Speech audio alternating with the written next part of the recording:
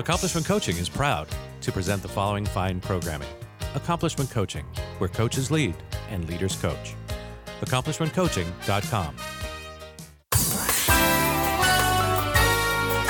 Welcome to The Coaching Show with your host, Master Certified Coach Christopher McAuliffe. And thank you, Dick Warren. That's the voice of Dick Warren. For those of you who are trying to identify that voice. My name is Christopher McAuliffe, Master Certified Coach, because you have to say it that way. In the studio today, okay, we're not in the studio. I'm lying. We're all connecting and communicating from our homes. I don't know about you, but I'm tired of being in the same place. I want to go somewhere. With me today is Alex Terranova, my therapist and a PCC in his own right. Alex is available at thedreammason.com. You can find out about all of its wonderfulness, including his latest book called Fictional Authenticity. Alex, how are you? I'm really good. How are you? Wait, to answer that first. How are you? I'm messed up today. I'm trying to do this big deal. My family's getting a new home in the middle of a pandemic, in the middle of everything. And today we found out that the people that are selling it are being jerks unnecessarily. And that's disappointing. Don't you hate it when people disappoint you? I do hate it when people disappoint me. And I know how excited you've been. We've talked about this home, so I know how excited you've been about it, which makes the disappointment even bigger because, you know, you're building it up in your mind and telling people about it. And yeah. It's also a weird time to be moving because so many people are hurting, hungry, you know, uncertain about their next meal or their next paycheck. And so to be moving, it's an odd time, right? What's happening in your world, man? Anything to share with the class?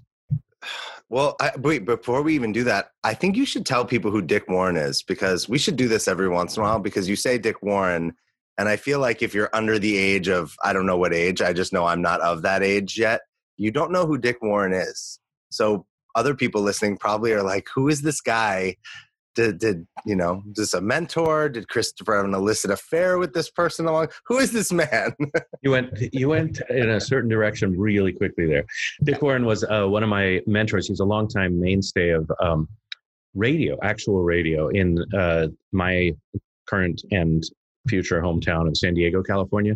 And I was privileged to work with him as he made the transition to digital or online content. And he was, for many years, our announcer, as well as a personal mentor and a great human being.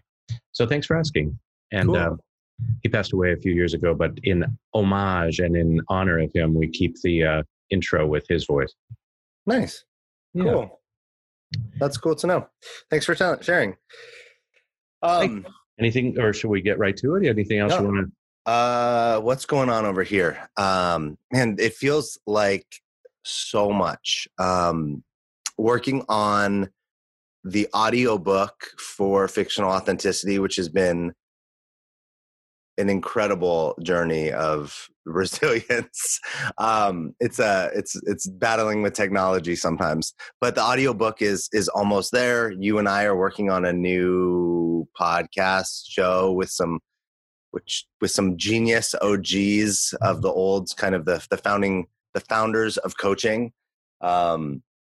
We just launched this new program called Get Loud, which is awesome, and people are loving it. The idea that we're helping people amplify their voices in the world in whatever mediums they want, be it, you know, podcasting, writing a speech, starting creating intellectual property, writing a book, whatever it be.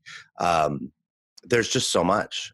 And then I have like all these other projects. I kind of feel like you do. 2020 has been hard for so many, but for me, I feel like it's sad. It's weird and sad to say, but it's been like one of my best years. Now, and I don't think it's that weird. When it's me, it does sound weird, but when it's you, it sounds kind of normal, because my belief and understanding of generalized fear that comes with a pandemic is that we want to contract. It's natural to contract in times of fear. Certainly my corporate clients, you know, the minute, I think it was like March 20th or something, the minute it was clear this was going to be a pandemic, many of them, first thing to go was the leadership development or the coaching or that sort of thing, the soft skills, so to speak, as they sort of hunkered down. And I think we do that personally as well. We hunker down a bit. And it's not unusual in my experience for coaches to be expanding at a time when others are contracting. In a time of fear, it's kind of like our time to shine. Is that your experience? It's a good point. I think if you're well trained, whether it be as a coach or you've just spent a lot of time in personal development and you spend a lot of time working on yourself, your growth, your blind spots, whatnot. I think it makes sense because we're constantly working with people to get outside of fear, to get outside of their egos, to go for what they want. And it's kind of like, the enemy showed up and now it's like, hey, do your thing now. I think the toughest thing is like, we don't live in a bubble, right? We're not in a bubble. You're not in a bubble buying this house. I'm not in a bubble with I've had more wins and success this year than any other year, I think. And it's hard to sometimes celebrate them because you see what else is going on. And I don't get to live in a bubble. But I also want to appreciate what I've done. But I think the same goes for my clients. I don't know about you. I had 20% of my practice kind of leave at the beginning of the pandemic, but now my practice is bigger than it was before the pandemic. And my business overall is bigger. And my clients are telling me they're making more money. They're happier. I have multiple clients who have had babies and have gotten married during this thing or gotten pregnant. So like major, exciting, huge life events are all still taking place. So maybe it's not just coaches, but it's the people that choose to work with coaches too. Yeah, it's an interesting topic, and I want to get to our esteemed and delightful guest. Is there anything else that you wanted to share before we go in that direction? No, I'll shut up now. I get the hint. I see you winking at me. It was the finger across the throat that you didn't get. I didn't understand why you couldn't get that. And some of what we're talking about is cultural, and we're delighted to welcome back to our microphones a recognized thought leader in bias and cultural intelligence and EQ. She's a writer and an ICF Master Certified Coach. She's been globally coaching since 1998, and I really mean globally, in 40 countries, including coaching UN leaders for 9 years and coaching with Ethical Coach in Ethiopia.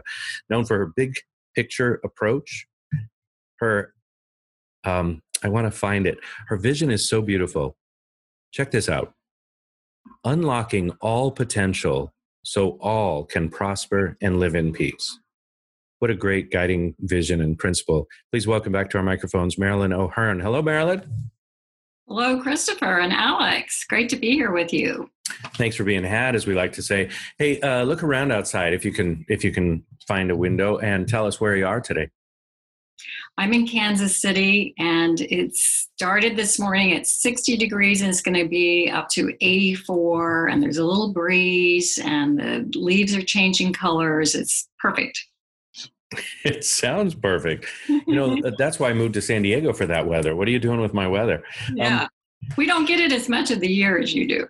And let's just be clear with people. Kansas City is not in Kansas. That's not what we're talking about. There may be one in Kansas. We don't care about that one, right? This one. Actually, we do. Yeah. we care about both sides. There's that vision. Yeah, I get it. There is a state line, an actual road that divides the two states, and Kansas City is on both sides. And then but a lot of suburbs that have their own little municipalities. And we come together for big things like the Kansas City Chiefs, Kansas City Royals, symphonies, things like that. And so part of the time we're this one big happy family, and part of the time we're in our own little worlds. I remember when I learned that Kansas City was a city on the, and it was kind of mind blowing. I don't remember how old I was, but I went, who decided this? Was this an accident? Was this planned? It's kind of a cool idea though, that right, two states get to come together, and with it's almost a metaphor like that we need for the world right now, right? Yes, I think this is a great metaphor for our discussion today, right? On cultural mindset. Mm-hmm. Yeah, coming together. Part of the time we're in our own little worlds, and part of the time we're coming together, hopefully. Yeah. Part of the time we're in Missouri, and part of the time we're in Kansas. Well, let's start at the very beginning. What is CQ? What is cultural is it competence, intelligence? Yeah, CQ is like EQ, so emotional intelligence, cultural intelligence. So cultural intelligence is really recognizing and understanding the beliefs, values, rank, and behaviors of those cultural identities and groups, and then effectively applying that awareness. And so we know this is important with ICF right now, International Coach Federation, because they talk about in their updated competencies, remains aware of and open to the influence of context and culture on self and others. And we know it's important in the business world because there's a study that says 90% of leading executives from 68 countries identify intercultural skills as among the most important capabilities required to remain competitive. We're in so much trouble, Alex. Here for you. It feels like this is a perfect segue because we've been having conversations like this on the podcast recently.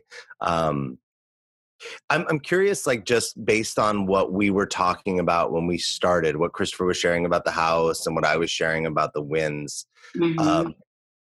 From that vantage point of CQ, like what would you notice or what would you share? Like how would that come into play kind of so people can see like a real world example? You're assuming that she was listening, right, Alex? I know. I saw this. I saw the Z bubbles. The Z bubbles coming out of her head. Fair enough. Yeah.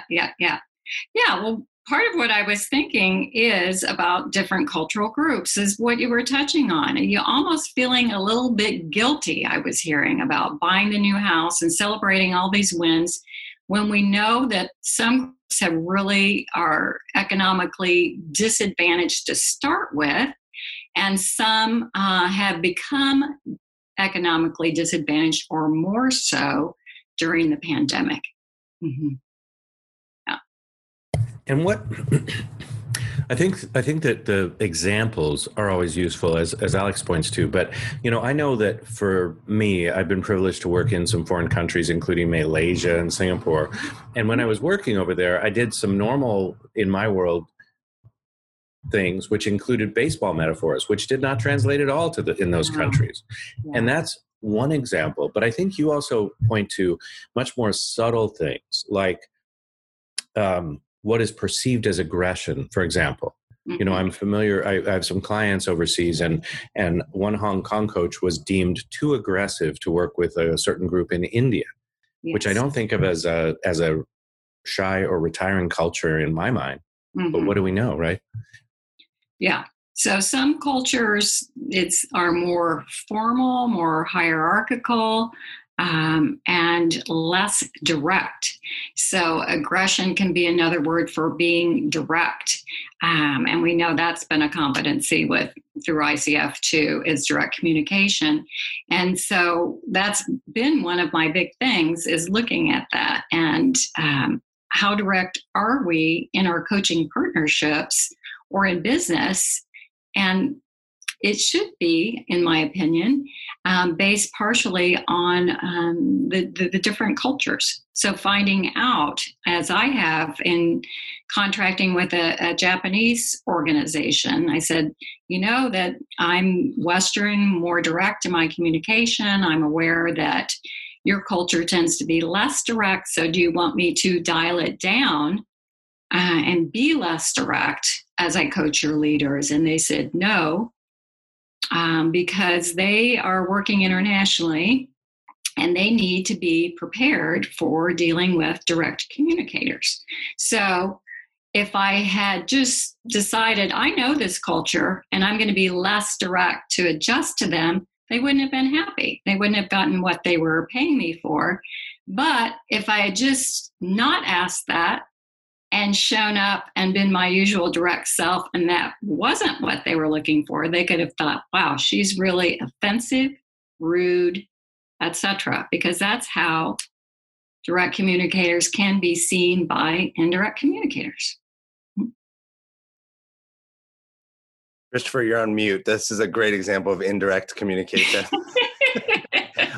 I wondered what that was. Maybe a secret signal between. Thank you. I've got a button now on my microphone and one on and I can't keep track of two buttons. I heard someone say the other day about someone else. They're like, he doesn't do anything by accident. I'm like, no, Christopher does a lot of things by accident. The question I want to ask is, like, there's so many cultures, right? Yeah. There's I think 193 countries, give or like, I'm right around that. But, and not every, I don't want to know that every country could have multiple cultures within the countries, right? So there's absolutely. So if, as a coach, we could spend the entirety of our lives learning about every culture, what do we do to broaden our horizons here, learn more, without making this an endless learning that has us never actually be in the doing, just in the learning? Right. So what I train and mentor and in my coaching supervision, I work with coaches on asking the question of, tell me something about your culture and how that might impact our work together. So, for example, someone might say, well, I'm from Western Europe and I'm working in South America. And what I'm noticing is they are much slower paced, and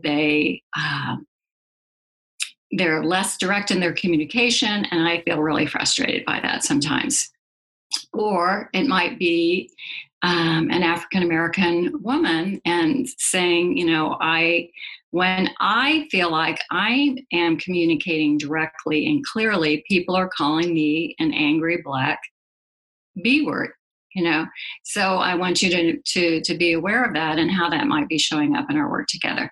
And sometimes when I ask that in the US in particular, or North America, people will say, well, what do you mean, my culture? What does that mean? Particularly if they are white, because we aren't raised to really think about whiteness as being a culture. We just think that's the norm. And of course, it's not going to be the norm pretty soon, in a few decades. Yeah. So sometimes people aren't that aware of what all their different cultures are. And it's not just race and ethnicity and where you're from, but it's also what generation, your gender, your sexual orientation, your religion, your educational level, socioeconomic. There's so many different factors, and we're all a combination of those different cultural groups. Christopher, I'm gonna push you out. Normally you're pushing me out, but I want to follow this. What's really cool is so what I got from you is, hey, we don't need to go learn everything about the whole world and all the different people, just in case. We can actually take it on a case-by-case basis. And I love it. Actually reminds me, I have a client who's a bishop, and I don't know a lot about his specific, denomination and specifically about his faith, but knowing that he was a bishop changed, right, the way we talk about faith and God. And it actually has me show up differently as a coach than I might with other clients that have a much looser relationship, let's say, to their religion or their faith. And it not knowing that would have me say things that maybe would dramatically impact our relationship. I love that you said, the question you said is, tell me about your culture and how this might impact working together. And it seems like a great question to either have in a questionnaire or even in that first coaching session, like the sample session or the very first session, as a way to connect to really actually let somebody know you want to know who they are. Yes. And I'm just wrapping up a contract, an international contract where we had 3 coaching sessions together. And so asking that question takes us to a deep connecting at the being level right away. And it's part of also, getting the goal and the vision, the bigger context, and then helps us to kind of go at that level even in trainings. I use this, and instead of, how's your day going, or where did you come from today for in-person meetings, it's, tell me a little bit about your culture. or share a cultural value. And wow, people are just there immediately. And I do use on both an initial session and in the paperwork, the profile I ask people to complete. As I'm hearing this and listening to this, what I'm noticing is that it sounds like it's fraught with peril, meaning that there's 1,000 ways to get it wrong and no real way to get it right. Or are there examples that you know of in the world or in work that you've done of people who are getting this right, or are we all just sort of muddling through?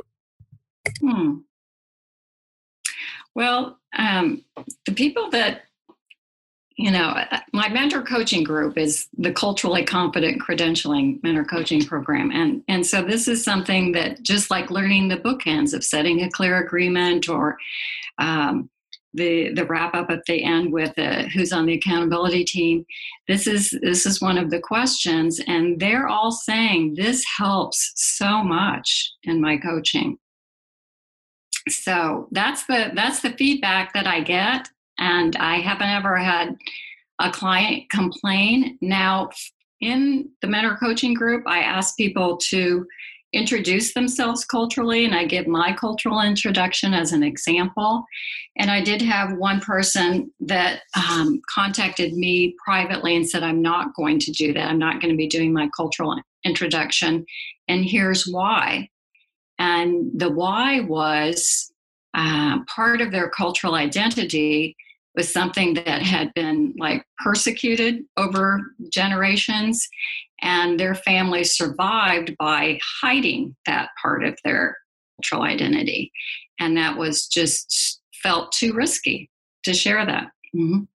So that's the only example that I have of not going kind of in the normal, this is great and it's working, but have a different reaction. Yeah. I was, sorry, I want to go back and highlight a couple of things. The first is the group that you're talking about, the Culturally Confident Credentialing Mentor Coaching Program for Coaches. It's a mouthful, isn't it? That's right. It's a coaching supervision group for people who want to develop cultural competence or confidence in their competence. Is that true? This is not supervision. So, supervision and mentoring are two different things. This is a mentor coaching group. So it counts for the 10 hours of ICF credentialing. And then I've integrated cultural competencies with coaching competencies.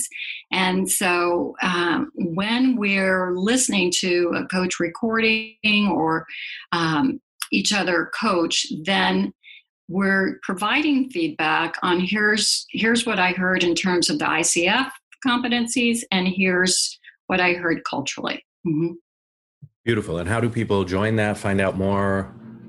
How do we get in there? Thanks for asking. It's on my website, marilynoh.com /mentor-coaching. And I do 2 groups a year. So the next one will be in January. We just completed one. And so next year, as you know, we'll be integrating the updated competencies. Right. Yes. And I know you've got a training program that includes mentor coaching, and not all training programs do. So the people that are in my program, they're either renewing their ACC, they're going for their MCC, they need the 10 extra hours, or they went through a program that didn't provide it. Very good. And again, Marilyn OH is spelled MARILYNOH.com. You can find out more about this and all of Marilyn's great work there. The other piece I was getting at is I was wondering about leaders in our lifetimes, current world leaders, right? It's a bit challenging these days to find leaders to admire. And I'm wondering if there are real life examples of people who are kind of getting it right or more correct in the cultural competence than some of the leaders that we can think of who are getting it pretty wrong. Yes. Or at least maybe that's a judgy statement from my own judgment, and I need to develop some humility. But are there people that you're admiring or following and saying, wow, these people are really getting some cultural competence, points, so to speak? Yes. Yes. And just even your question and catching yourself in your own judgment, so congratulations on that. And that is an example I give of my own cultural oops, is my kids calling me out on how I was talking about people during an election. So I especially admire the Prime Minister of New Zealand. And she, in New Zealand itself, for over 100 years, has required a certain number of seats in their parliament for the Maori, the native representatives. And it's part of what they teach in school, that language. They have their own TV channel. So it's inclusive and honoring the legacy of the indigenous people.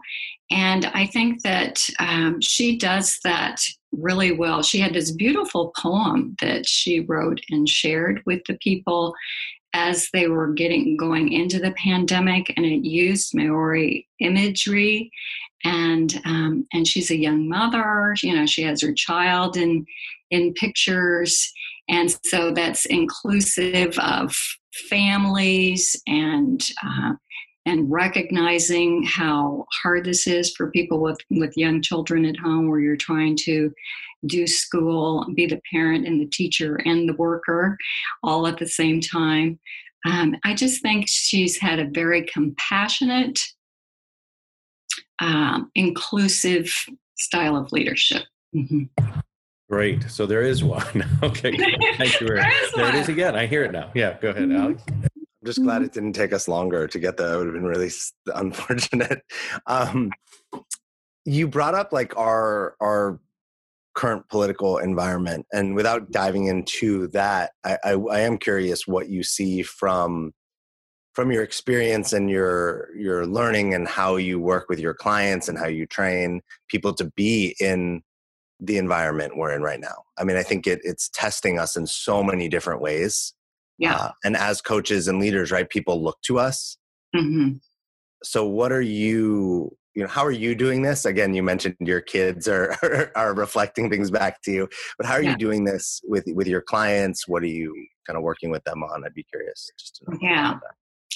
Well, part of, EQ and CQ then are starting with awareness of, where am I coming from? And like Christopher, just catching himself in judgment. And I think that involves taking a pause, just actually pausing and taking a few deep breaths and asking ourselves, where are we coming from? And what are the assumptions and judgments and bias that we might have towards this particular group of people? How might that be showing up for me as a leader in terms of who I'm letting go during a pandemic, who I'm keeping in terms of talent, what kind of culture or atmosphere we have as an organization. Is it an inclusive where there's a sense of belonging and people of different cultural groups can see examples of people like them who are advancing? Or is it, all one group in the, at the round table, the executive round table, and on the board?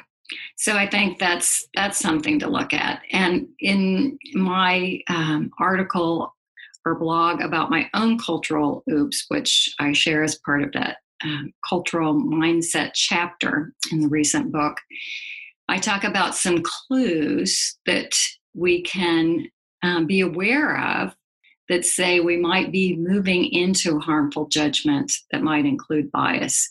And one is negatively talking about those people. And that's what my daughters called me out on, is, there was political ad on. And I said, I can't believe these fear-based ads and that those people are buying, this misinformation.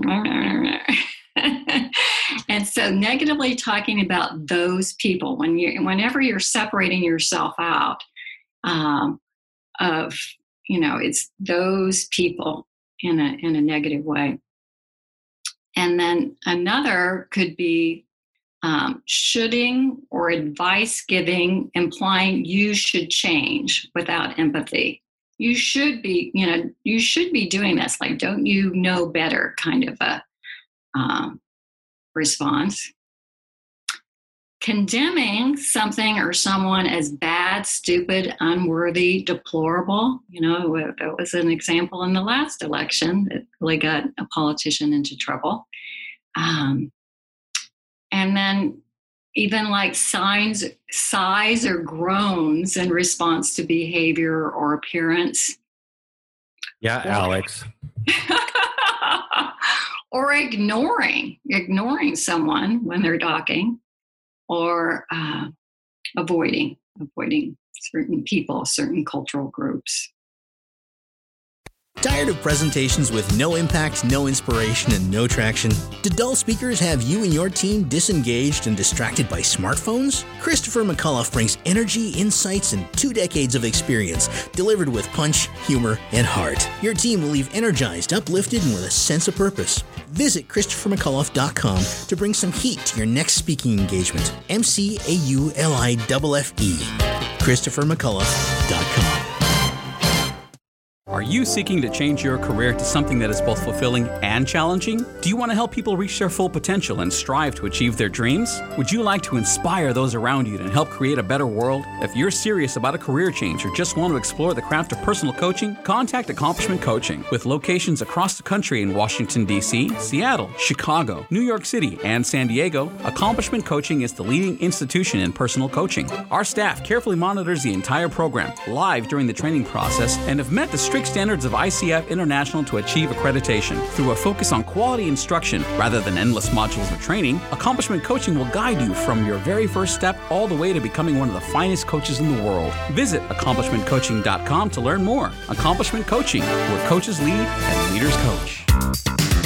Christopher McAuliffe is your source for the latest in the world of personal coaching. Whether it be speaking with such luminaries as Deepak Chopra or getting the newest techniques and innovation, the Coaching Show is always on the cutting edge of what's happening now. The Coaching Show is brought to you by Accomplishment Coaching, home of the world's finest coach training program. Here is Christopher McAuliffe, Master Certified Coach.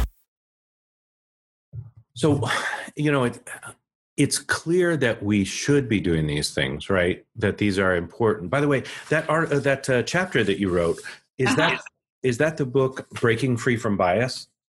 No, thanks for asking. Though the Breaking Free from Bias is the book that I have written to help people move from just identifying bias to what can we do about it.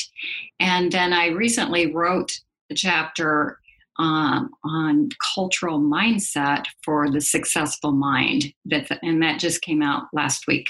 Mm-hmm. Okay, so we need both things. We need the successful mind to get your chapter 25, developing a cultural mindset for success, and then we also need a copy of Breaking Free from Bias. And is that sort of a beginner's? I mean, is that a good place to start? The Breaking Free from Bias book.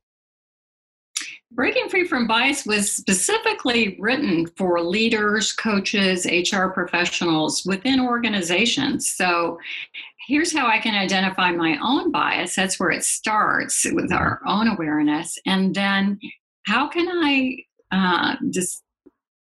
discover where it is in our organization and what to do about it? Do you have a particular way that you enjoy introducing the notion of bias to your leaders who are your clients? So many of us work with leaders who have that belief that Marshall Goldsmith talks about what got them here will get them to the next place, which is, deadly, right? In terms of their career. So do you have a favorite way that you introduce it to leaders? Like, here's an example of how your royal amazingness, have bias? I use an example of someone that I've coached who was a Western European working in South America. And when I asked about initial coaching goals, he said, I want to improve my negotiation skills and external relationships. I said, okay, can you give me an example of that? Yes, I want to prove to them they are wrong. Yeah. And I like this person. I like them a lot. I really get them. Yeah. So I really just I said, there's a question in coaching. Would you rather be right or be in a relationship? And they laughed. And I thought, oh, that's a good sign, because they're not so dug in that they don't recognize these two things don't go together, my goal and my approach. And from there, we could explore the cultural piece. So, how direct are you? Very direct. How direct are they? Not very direct. So could that be where this frustration is coming from? Yes. And so if you really do want to improve relationships and negotiation, instead of deciding you're right and they're wrong, what could you do that would be more effective? Mm-hmm. Yeah, Alex. Oh, sorry. I already used that joke. Sorry. There's, all of this feels like this is everybody every day right now. Like all the fourth, the judgment biases, the things you described. I don't know anybody that is mastering this at this moment in time. I'm curious how what I notice is when I love the points, like all the things you said, negatively talking, the shoulding, the condemning others. How do you take care of yourself in a world that is so inundated with all of this at this moment? Like, what do you just do for you to keep you able to be the person you want to be? Yeah, thank you. Thanks, Alex. That's a great question. Well, I went through this program of Doug Silsby's called Presence-Based Coaching, and he taught us this centering technique. He said, if you do it 10 times a day, it will change your life. And it involves deep breathing. We know that taking a deep breath changes the blood flow in your brain. So that's going to help immediately move from that reactive, kind of response to a more focused and measured response. And it really gets you back, like, out of your head for a minute into your body and accessing all the strengths and gifts that have got you to this place and what will be with you as you move forward. So kind of that, and then you mentioned the bishop. So my faith is very important to me. So I spend, beginning and end of the day journaling and some prayer and some reading. And so that those two things combined, and making sure I get outside every day and walk or hike and be with loved ones. That's what keeps me going. And really, I love coaching, and it feeds me. And, I was talking with someone the other day. Like you, Alex, I've had more clients this year than I've ever had. And this friend of mine was saying, oh, that would be exhausting to have that many appointments in one day. And I said, no. For me, it's really energizing to partner with someone and see them take steps towards their vision and achieve their goals. It's like a great commercial for coaching. I tell people, I'm with you. I tell people that the worst day of coaching is better than the best day of any other job I had. Yeah. I think, just to add in there, I think also, like, as we, my first 3 years as a coach, I wouldn't have said that. I was exhausted. I didn't know who I was working with, right? So I was still working through who are my people, who are my kind of clients, what kind of people do I enjoy coaching? And also, I'm doing a lot more work in the beginning as a new coach, right? I'm trying to get people somewhere, and instead of letting them do the work. But I can say now I understand, just like almost 6 years in, the clients I have, I can have more in a day, and I still think I feel tired at the end, but during the day, I don't feel beat up. I used to remember feeling beat up by my clients as I went through the day. And as I've grown as a coach, I think that has shifted. Yeah, that's a good point. I just have a mastery group with some coaches too. It's a combination of mentoring and supervising and business development. And, they tell people it takes about 2 years to get your business going, to decide who it is you really want to work with and market your marketing plan, and that a lot of the time at the beginning is spent in marketing, and that's not energizing for some people. Yeah. No, that's actually great. I mean, I like to take for this podcast that the kind of place of, there's a lot of people that listen who have probably been listening to Christopher for years, and a lot of very high level coaches that are very successful. And my guess is that there's also coaches that are new that are trying to come here to learn and see. And I have a client who came back to me who wants to go full-time coaching now. They'd kind of been dabbling on the side, and they said they want to go full-time, and they told me what they want to do in the first year. And I said, hey, it's possible. It's not, what you're saying isn't impossible. It's going to require something. And remember that you're building something new. You're starting something. It's going to require, like, the things that I had to do in the first 2 or 3 years. I don't have to do those things anymore. Yeah. But when you're in those first 2 or 3 years, you don't know that, right? I thought I was going to be making cold calls and lists of people to call forever. And the idea of that was like, I don't want to do this for the rest of my life. Right. And now I'm sitting here going, I don't ever do that anymore. Yeah. So I think it's a great lesson. I think people that are in the beginning need to hear, like, those first 2 or 3 years, however long it takes, is you're like putting the foundation of the house together. Right? Yes. We don't go back, and unless something bad happens, we don't go back and redo foundations, but we keep remodeling on top and making the house prettier and nicer and bigger. I love that. Christopher, I know I interrupted you. You're welcome to speak now. Thank you very much, Alec. So many wrong jokes there. I want to thank you for all of that. And I'm looking at I notice it lives like a spaghetti ball for me, or a bowl of pasta, where we've got bias and we've got cultural competence. Mm-hmm. And we've got, and sort of in all of these things, we're talking about our blind spots. Mm-hmm. And so I wonder if you can help me parse or separate these spaghetti strands a little bit to distinguish, you probably heard it in my earlier question, kind of like, where do we start and how can we develop in this conversation? Mm-hmm. And then if we've got time, or Alex doesn't interrupt, I'd like to talk about the importance of humility through all of it. Mm-hmm. So to get all that, first, the spaghetti strands of bias versus cultural competence versus, I don't know, just being a good person and a professional. And then later. Yeah.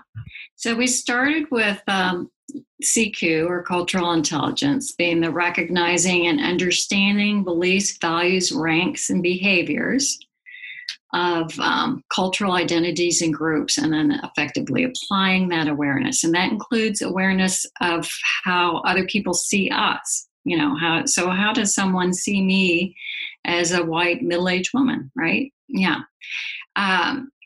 And then, so cultural competency would be, the application really of that awareness. Mm-hmm. And bias is really, at its simplest, in favor of or against something or someone or some group. And it can be conscious or unconscious. And so what has been the focus recently has been unconscious bias, identifying what groups we might be unconsciously against. Mm-hmm. And you're on mute. This is that 2-button thing. So I'm consciously against the Los Angeles Dodgers. Yeah. Right. Yes. But unconsciously, I may be, for example, drawn more to the opinions or conversations with people who have my hair color and similar generation than, say, young people with beards. That's right. Mm-hmm. Absolutely. Yeah. Okay, I'm following. Okay, so now I've got awareness, and the application of awareness is cultural competence, and I've got bias. How does humility fit in the whole thing? And yes, it is kind of hilarious that I would ask that, Alex. You're right. I love that. I think you might have read my chapter, so you know that I talk about ACE, and that's drawn from a lot of research, but especially Janet Bennett's, but my own acronyms. So awareness, curiosity, humility, and empathy, the importance of approaching people, groups of people, our work with those four qualities. Marilyn, I have to let you know that as I read it, it's funny to hear you say ACE, because as I read it, it's ache. So I don't want you to pronounce it that way. I tried to put a little accent on the E, so it wouldn't be ache. Yeah. And I've done this program in India, and they said it's a good thing in that language. So, okay. So the importance of humility, just like I mentioned, that client who was starting out saying, I want to prove to them that they are wrong. And the inference is that I'm right? Mm-hmm. My way of doing things is right. My cultural approach is right, and yours is wrong. And in any cultural work, there's always a question of who adjusts how much. And in this case, it was someone from a different culture expecting their host culture, the culture where they were living, to adapt to them, which probably isn't going to go over that well. Mm-hmm. Yeah. And I would say in leadership in general, we ask for positive examples of leaders, and that leader I mentioned in New Zealand is coming across as humble, not I'm right and you're wrong and this is the way it's going to be, or attacking people.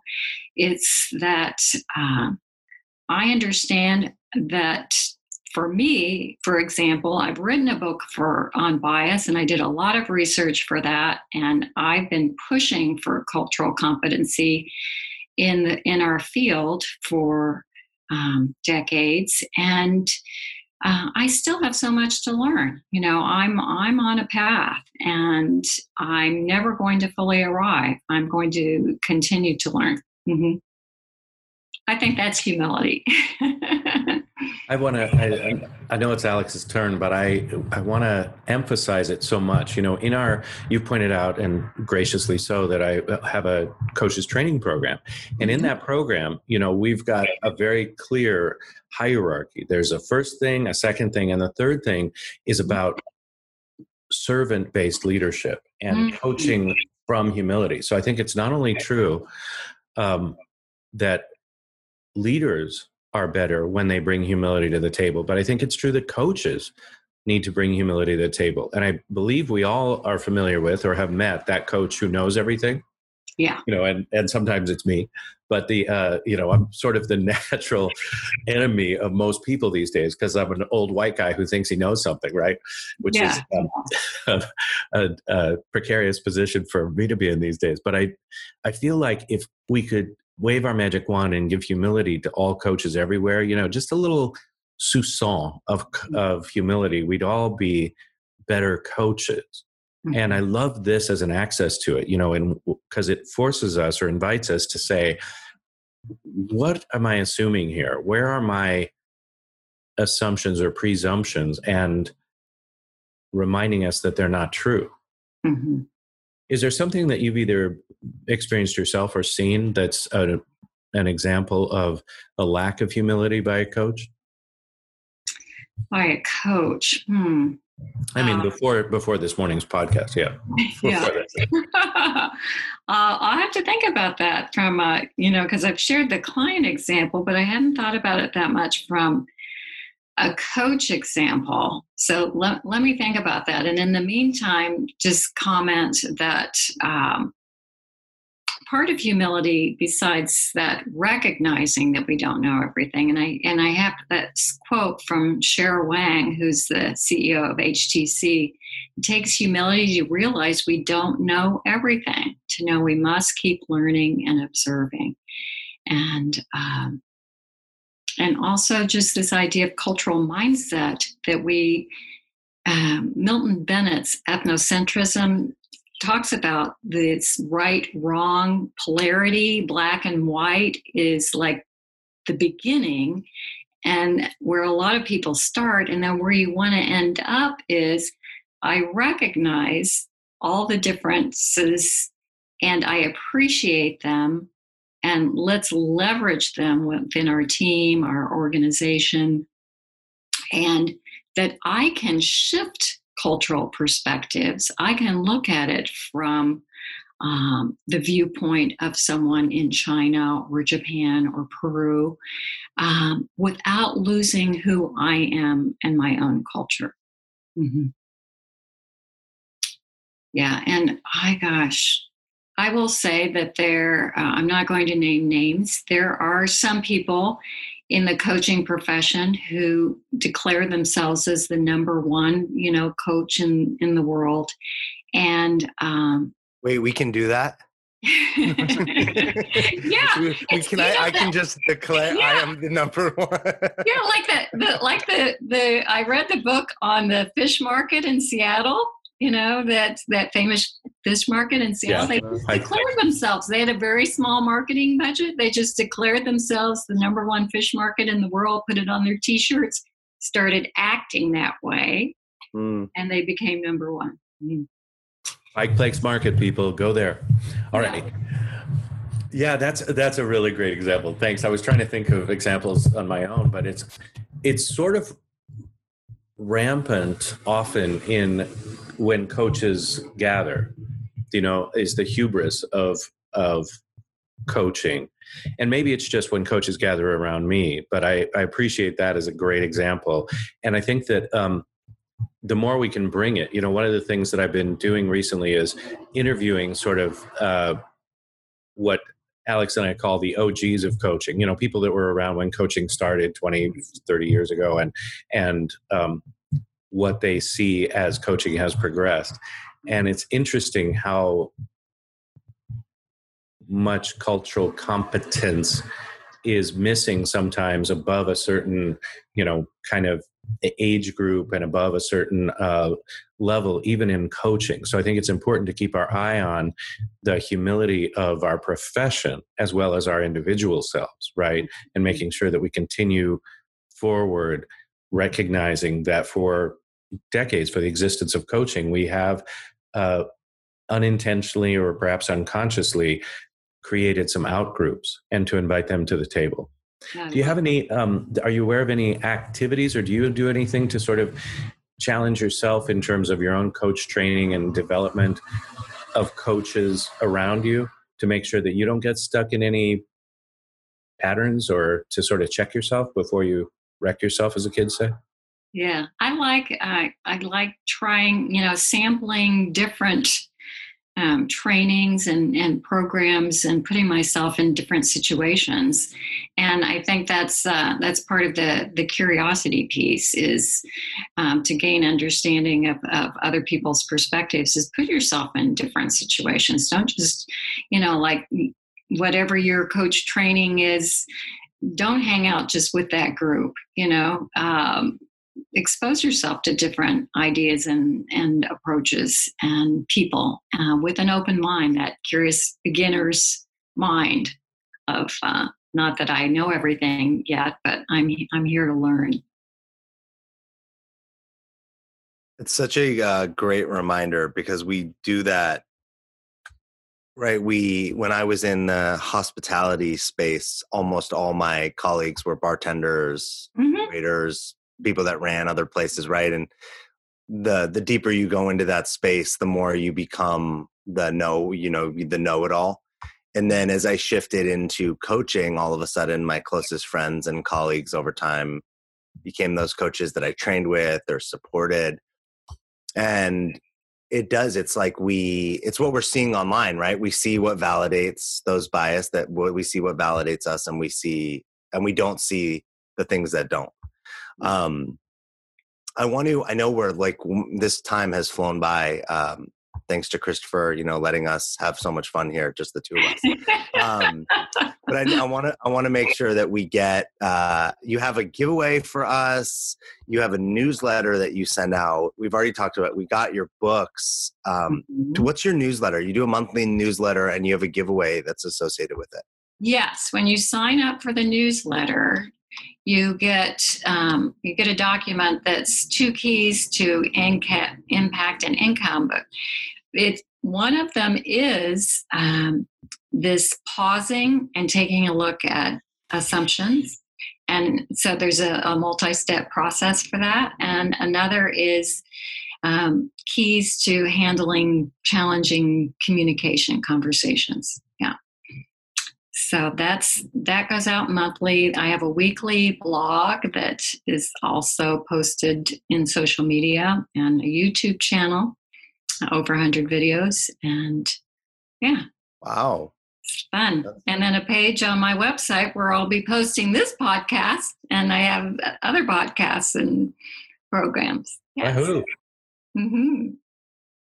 I appreciate so much the opportunity to come and have fun and have this conversation today. And, you know, one thing I'm thinking about in terms of humility and coaches is that according to ICF research anyway, we're female dominated. There's more women than men. And that women, we know from research that if a job position is posted, a man will look at the qualifications and say, I've got 70% of this. I'm going for it. I've got this. And a woman will look at it and say, I don't have 100% yet, so I'm not qualified. So I think we're raised as women to be more humble. We're not, you know, climbing in our play growing up. We weren't climbing to say who was king of the hill, and you know, just different ways of being raised and a little bit different approach to how we see ourselves. Marilyn, in general, of course, it's, you know, we can't say all women are like this, all men are like this. That's right. Or all people who identify as men or women or non-binary gender. Right. Yeah. Right. I think that it's been delightful and delicious to be with you. I thank you so much. I want to remind people about the books, Breaking Free from Bias, your book, as well as your chapter written for The Successful Mind, both available on Amazon or wherever fine books are available, as well as on your website, Marilyn, MARILYNOH for O'Hearn.com, where you can find out about the Culturally Confident Credentialing Mentor Coaching Program, which will start in January, as well as sign up for the monthly newsletter and get 2 keys to impact and income with tools to further our cultural mindsets. Thank you so much for the work that you have done for several decades now in the world of coaching. Thank you so much for being with us. And I want to give you the last few minutes of our time together. If you had a parting thought or a parting shot to give to a few thousand coaches, what would you have us know? What would you leave us with today? I think instead of something to know, it would be a question of how are you contributing to unlocking all potential so we can all live in prosperity and peace, to further my vision. Yeah. Mm-hmm. And a beautiful vision. What's your part that you're going to do? Mm-hmm. It's such a great question. And of course, for me, the focus out of our conversation today is the all part, and starting to notice where the limits are of all in my own blind spots and my own vision. Mm-hmm. Thank you so much for being with us. Have a wonderful day in Kansas City or wherever your work and travels take you. And once again, the website is Marilyn OH, and the woman is Marilyn O'Hearn. Thank you so much. Thank you, Christopher and Alex. Well, Alex, did you learn some stuff today? I did learn some stuff. Me too. I think the thing that I wrote, first of all, the question from the very beginning, to tell me about tell me about your culture and how this might impact working together. Right. It's brilliant. I have it in my notes, but I also wrote it on a Post-it to put into my things later. So, I don't know who that will impact first, like what client or what person, but I know that there's a person that I'll work with that's going to make a difference for. So that was I think that in itself made this whole conversation extremely worthwhile. Beautiful. And how great is it that Marilyn walks around with a vision for her life in the world that she can true herself up to, or in her behavior and her work. My vision has been trued up to what's going to have my kids, bother me less, right? But that's actually not, you say that, but that's not true. You've shared with me, and I don't know if you still have it because I know you're in the process of moving, but you shared with me a long time ago that you have essentially on your desk a list of like who you are. Oh, that's right. Right? Like who you are as it's as a coach, right? Right. Who I am as a coach, right. And what I'm here to do. Yeah. Yeah. And I have a very clear, it's not written anywhere, but I have a really clear image that I thought of. That's probably talking about 4 or 5 years ago now, when I had this realization of I'm not the man I want to be. And I don't mean man like as in gender. I just mean like as the being that I am, but I'm not the person or the man I want to be. And I had to get really clear on what that future of me looked like. Mm-hmm. And I got really clear like what that was. And that's still like the game I'm playing. Like every day it's about becoming that version of myself, like growing into it. So even though I might not be it now, I have to practice it every day. And what a beautiful example of the humility that Marilyn was talking about. All right. Well, a great day, a great episode. Thank you very much for your time. That's Alex Terranova. You can find him on thedreammason.com. You can find his book, Fictional Authenticity, or his podcast, The Dream Mason Podcast, Flip the Lens Podcast. And there's another one in the works. This guy's going to be all over your airwaves. Of course, please go and pick up Marilyn's book and find out more about her work by going to marilynoh.com and find out all about her extraordinary work, including getting your own copy of Breaking Free from Bias, signing up for the monthly newsletter, and go ahead and register now for that culturally confident credentialing mentor coaching program for coaches. My name is Christopher McAuliffe. We are brought to you each week by the great folks at Accomplishment Coaching. If you're looking for a coach training program, the world's finest is available at accomplishmentcoaching.com. And I thank you, dear listener, for being with us, and we will talk to you next week. That's it for today's episode. Thanks for listening to The Coaching Show. We will talk to you next week.